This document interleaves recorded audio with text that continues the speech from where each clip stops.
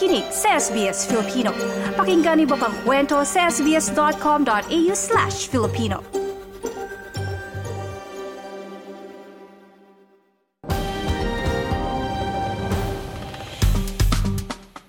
Isa sa mainit na usapin yung pag-censure sa dating punong ministro Scott Morrison ng federal na parlamento. Kaugnay po yun sa mga secret appointments sa sarili nito sa iba't ibang ministeryo. Pero alam nyo ba yung censure? Ano po ba yung ibig sabihin nito, yung motion to censure?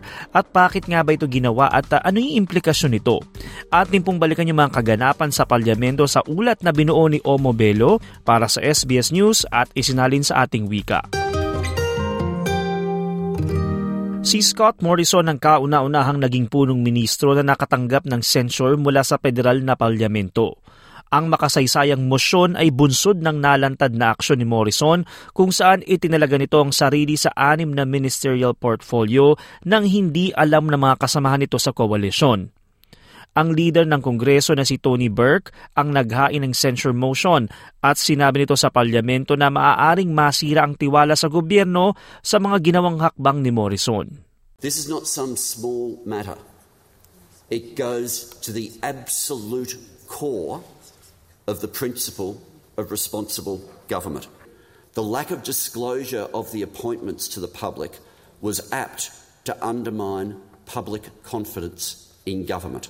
Ayon sa website ng Parliament of Australia, ang censure motion ay maaaring ihain sakaling may ginawa sa kanyang performance ang isang minister na hindi nagustuhan ng mga miyembro ng parlamento. Bagaman may resolusyon ng Senado na i-censure ang gobyerno o ministro, wala naman itong direktang epekto sa konstitusyon o legal na implikasyon kundi mas mararamdaman ito sa politika.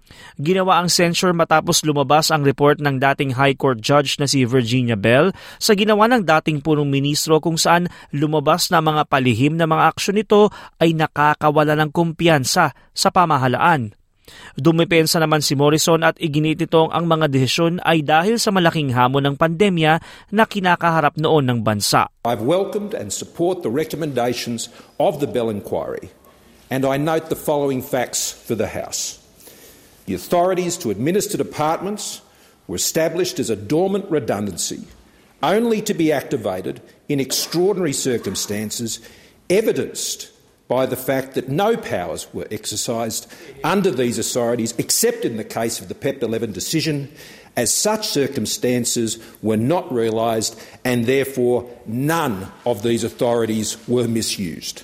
Sa kanyang talumpati din, ipinaalala nito ang mga nagawang maganda noong siya'y nakaupo pa sa pwesto. I conclude, Mr. Speaker, by thanking the Australian people for the privilege of being able to serve my country in so many roles, but especially, Mr. Speaker, as Prime Minister. Mr. Speaker, I gave it everything I had. I did it to the best of my ability and in the best of faith.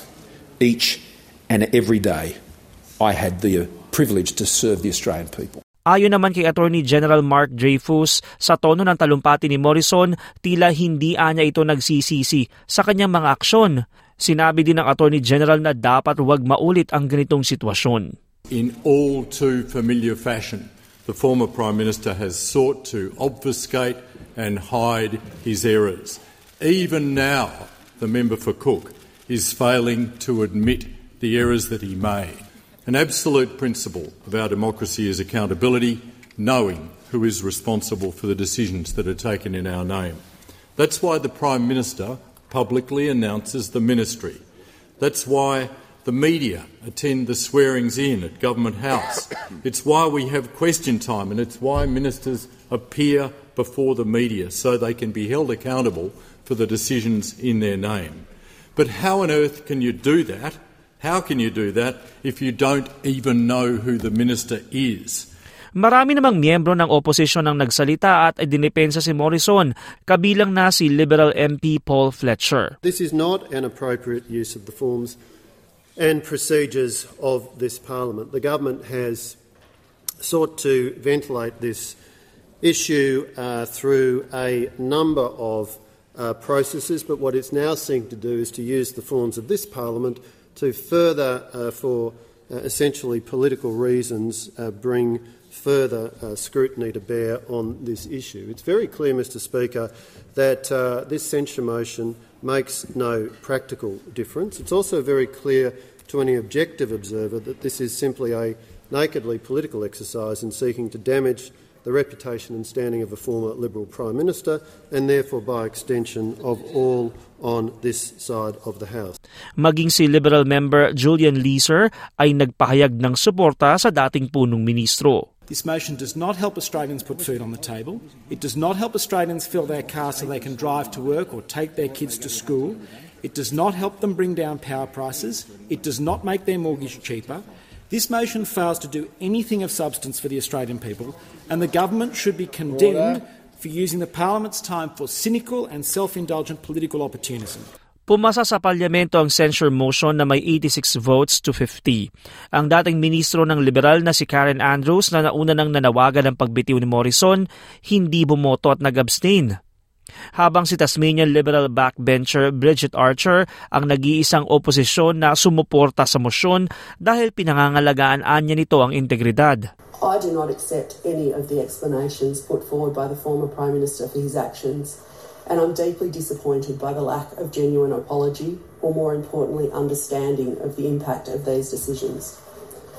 I've said time and time again that we talk very much in this House about the great privilege and honour of being here, but we talk less often about the responsibility that comes with that.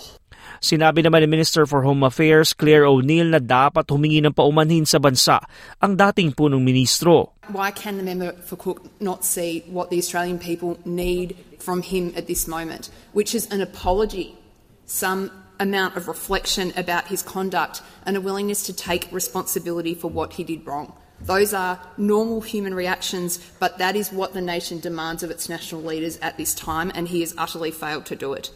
Sa panig naman ni Prime Minister Anthony Albanese, sinabi niyang ang mga naturang appointment ay hindi naman kinakailangan at anya dapat na wag ipagkibit-balikat ang ganitong klase ng aksyon. A censure motion like this is as rare as it is grave.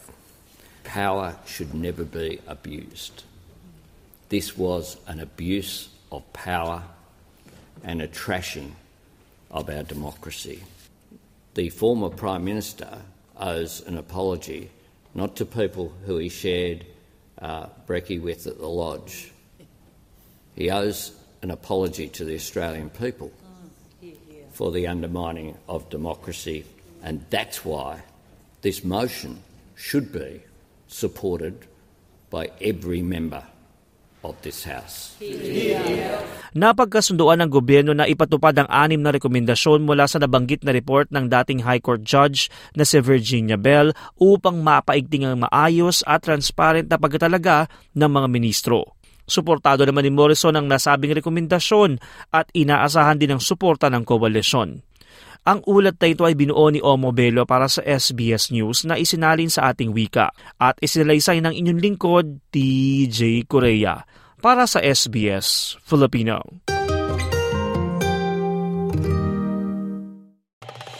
Nice yung bang makinig na iba pang kwento na tulad ito? Makinig sa Apple Podcast, Google Podcast, Spotify o sa iba pang podcast apps.